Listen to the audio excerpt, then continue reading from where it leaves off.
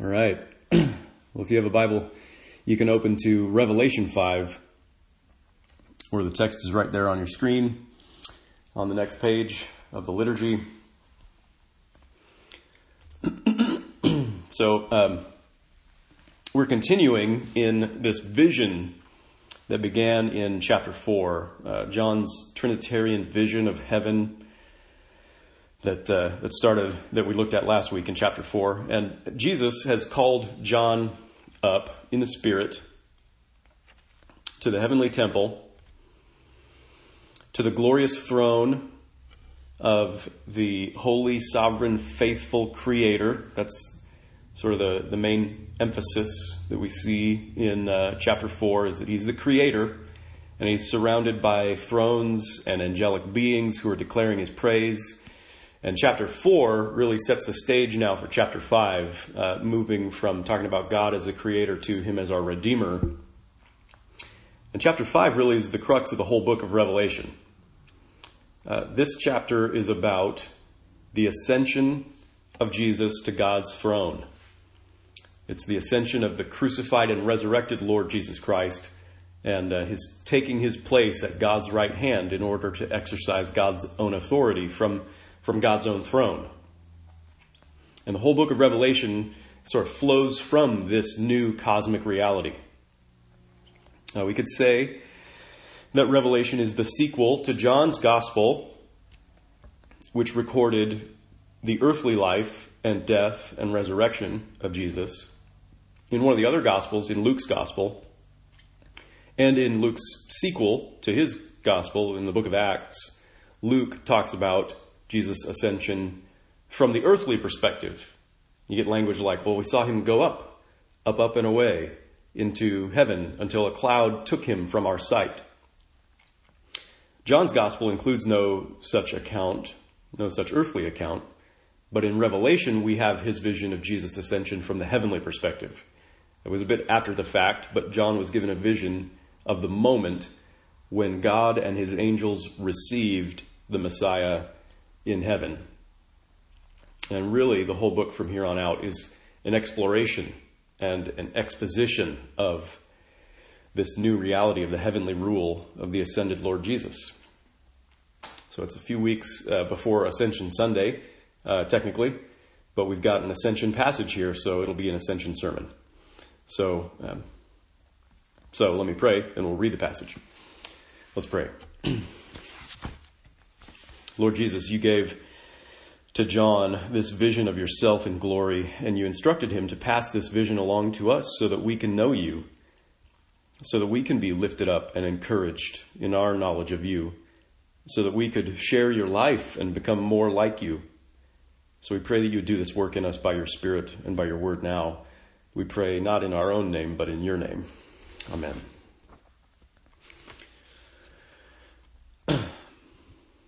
Revelation 5. Then I saw in the right hand of him who was seated on the throne a scroll written within and on the back, sealed with 7 seals. And I saw a mighty angel proclaiming with a loud voice, "Who is worthy to open the scroll and break its seals?" And no one in heaven or on earth or under the earth was able to open the scroll or to look into it. And I began to weep loudly because no one was found worthy to open the scroll or to look into it. And one of the elders said to me, "Weep no more. Behold, the Lion of the tribe of Judah, the Root of David, has conquered, so that he can open the scroll and its 7 seals."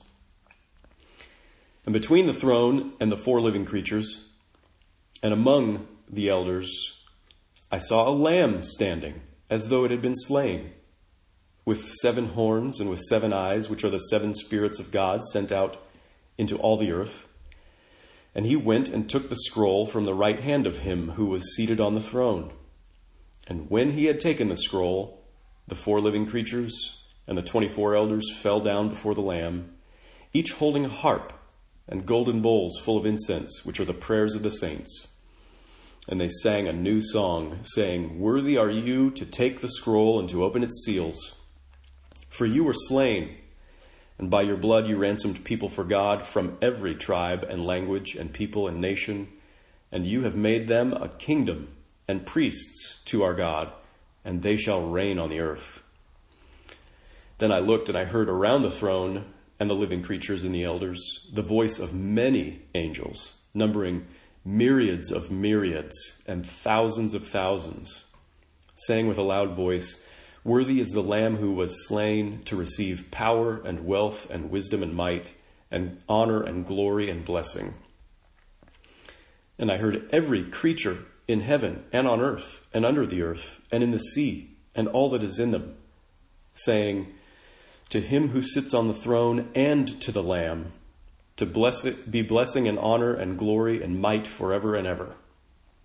And the four living creatures said, "Amen." And the elders fell down and worshipped. This is the word of the Lord. Thanks be to God. So, you've probably heard the ancient stories of King Arthur, those legends, King Arthur and his knights of the Round Table. I love the old Disney animated version, The Sword and Stone. You can see it on Disney+. The sword, Excalibur is the name of it. It was the symbol of the king's rule. And at the beginning of this story, it was plunged hilt deep into a giant boulder so that no one could move it. And the legend was that whoever could pull the sword from the stone would prove himself to be the lost son of the true king, and therefore the rightful heir of the kingdom. So it seemed pretty straightforward. This was a task to be accomplished by main force. It made sense that only the strongest man with the biggest muscles would be able to pull free the sword from the stone. But all the biggest, burliest men in the land, they tried. They couldn't make the sword budge, not even a little, not in that rock. There was only one who would be found worthy, the true son and the true king. And the big surprise is when a wimpy, clumsy little nobody comes along and draws the sword from the stone. And the people rally around their king. And the story continues sort of beyond what the Disney version records there. Arthur rules with a different kind of power. He doesn't exalt himself. He treats others as his equals, and thus his knights sit together with him at a round table. And of all kings, he's most beloved by his people. So in this legend, and in many other myths and legends and stories, there are clear echoes of the great true story of the gospel that we find in the Holy Scriptures. Since the creation of the world, God has held forth in his right hand the symbol of his own power and authority. That's what we have in the beginning of this chapter, in this vision. God holding forth in his right hand the symbol of his own power and authority. He created humanity to exercise his own dominion over all that he's made, to rule justly and wisely as kings and queens in his image, and to cultivate the whole earth into a temple like heaven, as priests would. God made humanity to be kings and priests. But in our sin, we've rejected and we've forfeited his purposes. We've abdicated and defrocked ourselves of his glory. But his promises stood for long ages. And that right hand of his still held forth that symbol of the rule of his kingdom. Not a sword, not like Excalibur, but a scroll in which is contained his own will, his own judgments, one day to be taken up by humanity when humanity is found worthy. The history of redemption that we find in the Scriptures is the history of God at work to recreate humanity, to make a new humanity that will be worthy, to reign as kings and priests in his image and even in his presence and on his own throne. It's the story of Abraham and his family called out of the old families of humanity to become a new family, a new people. It's the story of Israel brought out of the land of Egypt to become, as it says in Exodus 19, a kingdom of priests and a holy nation.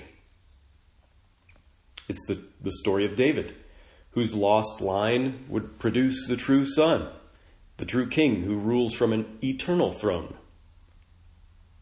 The history of redemption is the history of God's promises that are fulfilled in ways that we never would have expected. Because we think old Abraham and his wife, Sarah, couldn't possibly have children at their age. Or we would look for workarounds when Sarah seemed barren. We would never believe that God could deliver Israel from the terrible enslaving might of Egypt. We think the burliest man in the land should rule. We think Saul would make a good candidate for kingship. He's the kind of guy who could draw the sword from the stone, surely. David, he's just the shepherd boy. For long ages, even God's people who were chosen to become new failed the measure of worthiness because they didn't believe God's ways. They didn't understand God's ways. They didn't embrace God's ways. They didn't look to execute God's ways. They couldn't be entrusted with the rule of his kingdom. And so for long ages, no one was able to take up that scroll in his hand, to open it, to break its seals, to look into it, and to begin to execute God's rule upon the earth as the true king, because no one was ever found worthy. In John's vision here of the throne temple, the question is asked by a mighty angel with a loud voice in verse 2, who is worthy to open the scroll and break its seals? And there's silence.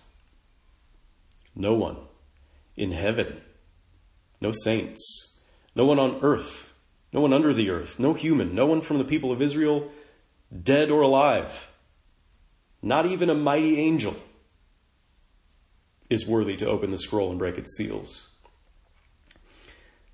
And John began to weep loudly because no one was found worthy. No one was found worthy to take up the will of God and the symbol of his authority and begin to reign and restore the kingdom of God on the earth. N.T. Wright asks a really good question in his little commentary on this. He begins with a sort of a story or illustration. He says, we stood and stared at the letter as it lay on the doormat.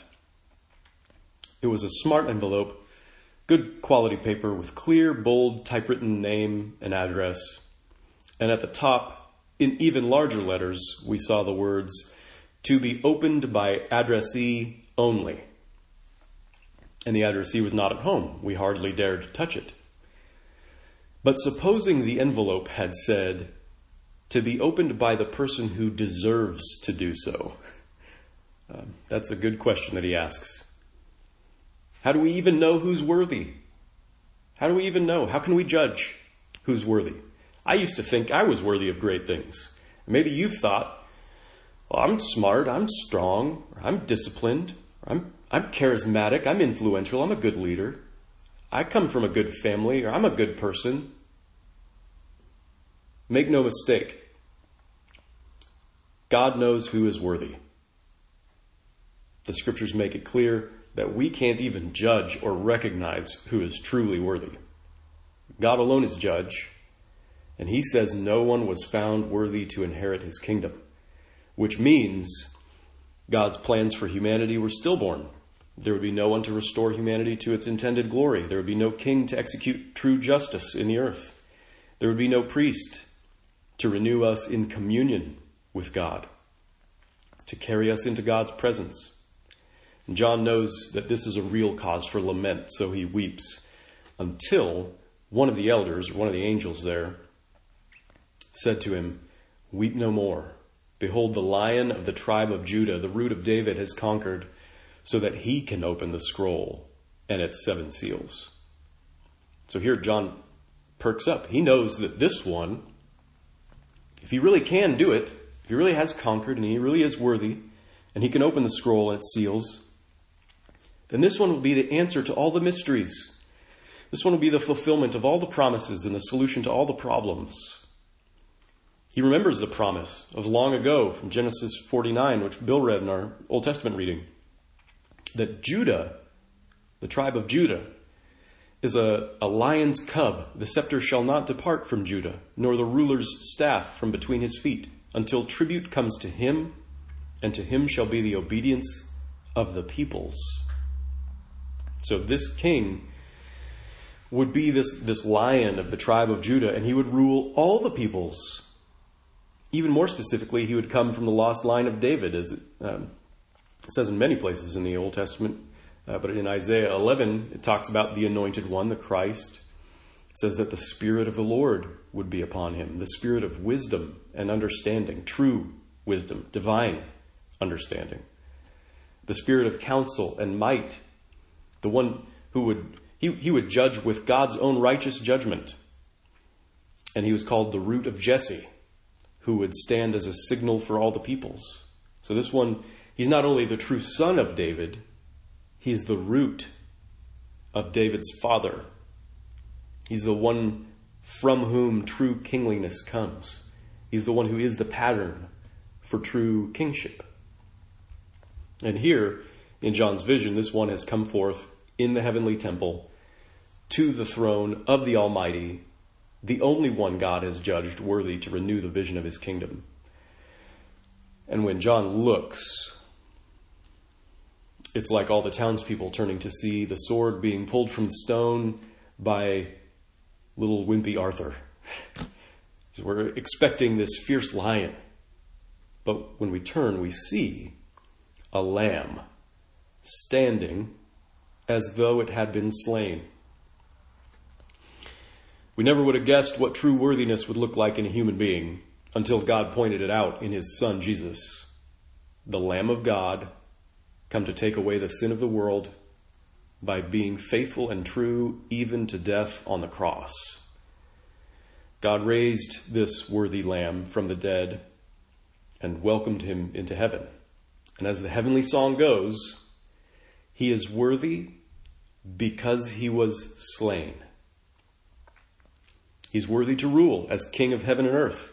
He's worthy to execute God's own judgments, to take the scroll and open it and do what it says. He's worthy to serve as great high priest because of his willingness to die for his people, to share his worthiness with his unworthy people. This is what the angels sing in verses 9 and 10.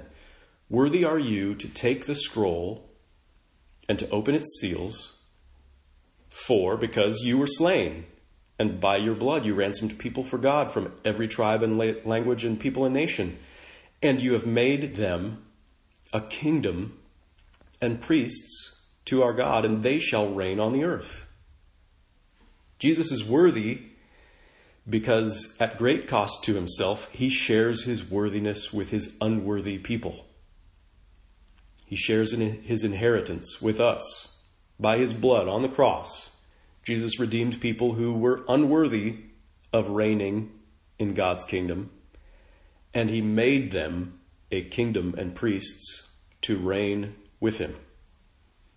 So again, N.T. Wright says that the Lamb is being praised not just for rescuing us, but for turning us from hopeless rebels into useful servants, from sin slaves into a kingdom and priests, from rubbish into royalty.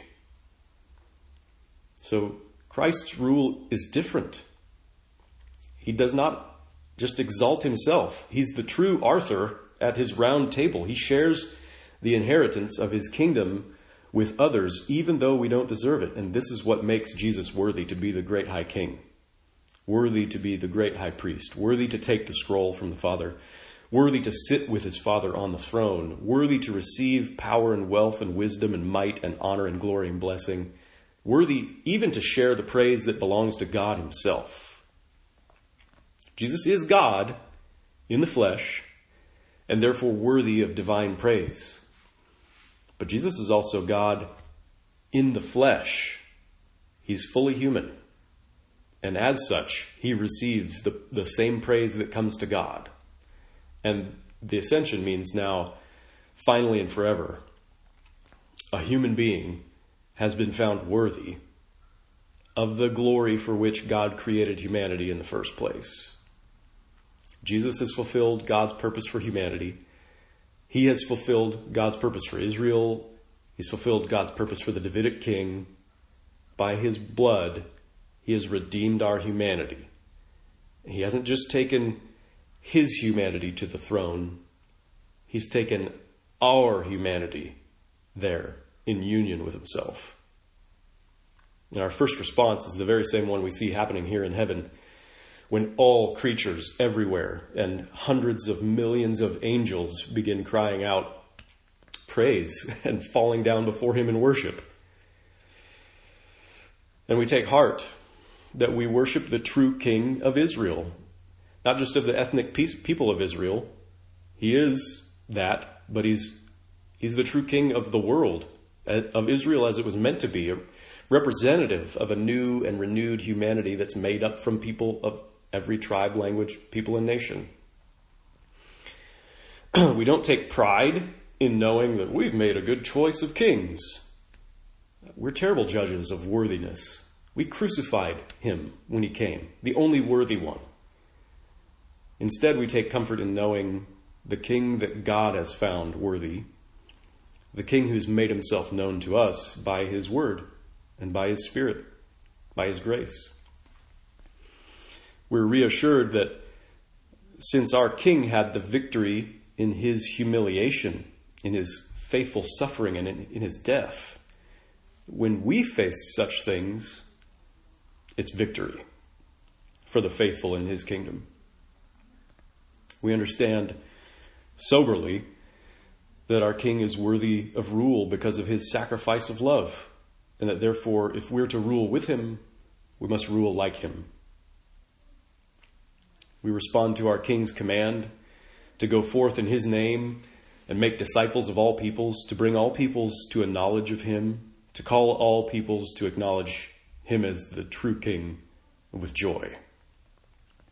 And we rejoice and we're glad even when enemies treat us the same way they treated Jesus, because it is our chance to serve as kings and priests in the world, to love our enemies in the name of Christ, praying for their forgiveness, even as he did. We find true justice in the King's name. We find true reconciliation and peace in the King's name.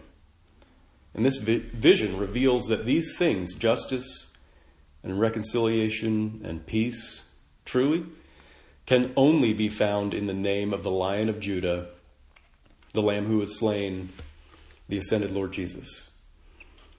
But they certainly can be found in him, because he has been found worthy by the one seated upon the throne, worthy to take up God's own authority and begin to reign forever.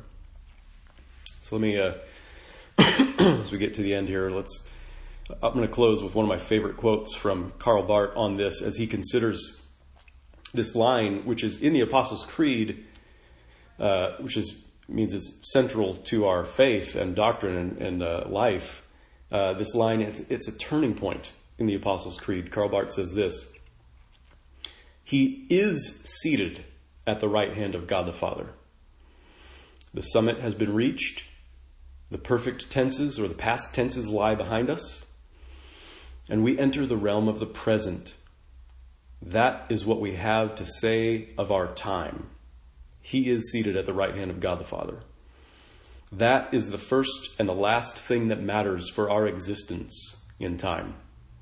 At its basis lies this existence of Jesus Christ, his sitting at the right hand of God the Father. Whatever prosperity, whatever defeat may occur in our space, whatever may become and pass away, there is one constant, one thing that remains and continues. This sitting of his at the right hand of God the Father. There is no historical turning point which approaches this. Here we have the mystery of what we term world history, church history, history of civilization. Here we have the thing that underlies everything. If this is true, then the ascension of the Lord Jesus Christ changes everything. If it's true, then no matter how your day seems to be going, his good rule is absolutely definitive of every moment of your life. If this is true, and it is, by God's grace, then your whole life is one great opportunity to respond to your King, to love him and praise him and become like him as he shares his inheritance and his own worthiness, his rule with you. Our brother is Lord. That's the first and last and only thing that matters. To him who sits on the throne and to the Lamb be blessing and honor and glory and might forever and ever. Amen. Let's pray.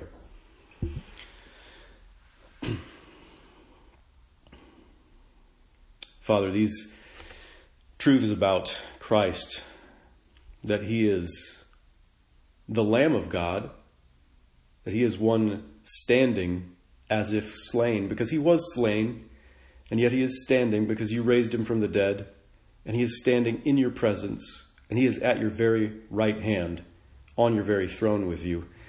These truths are the most wonderful things that anyone could ever hear.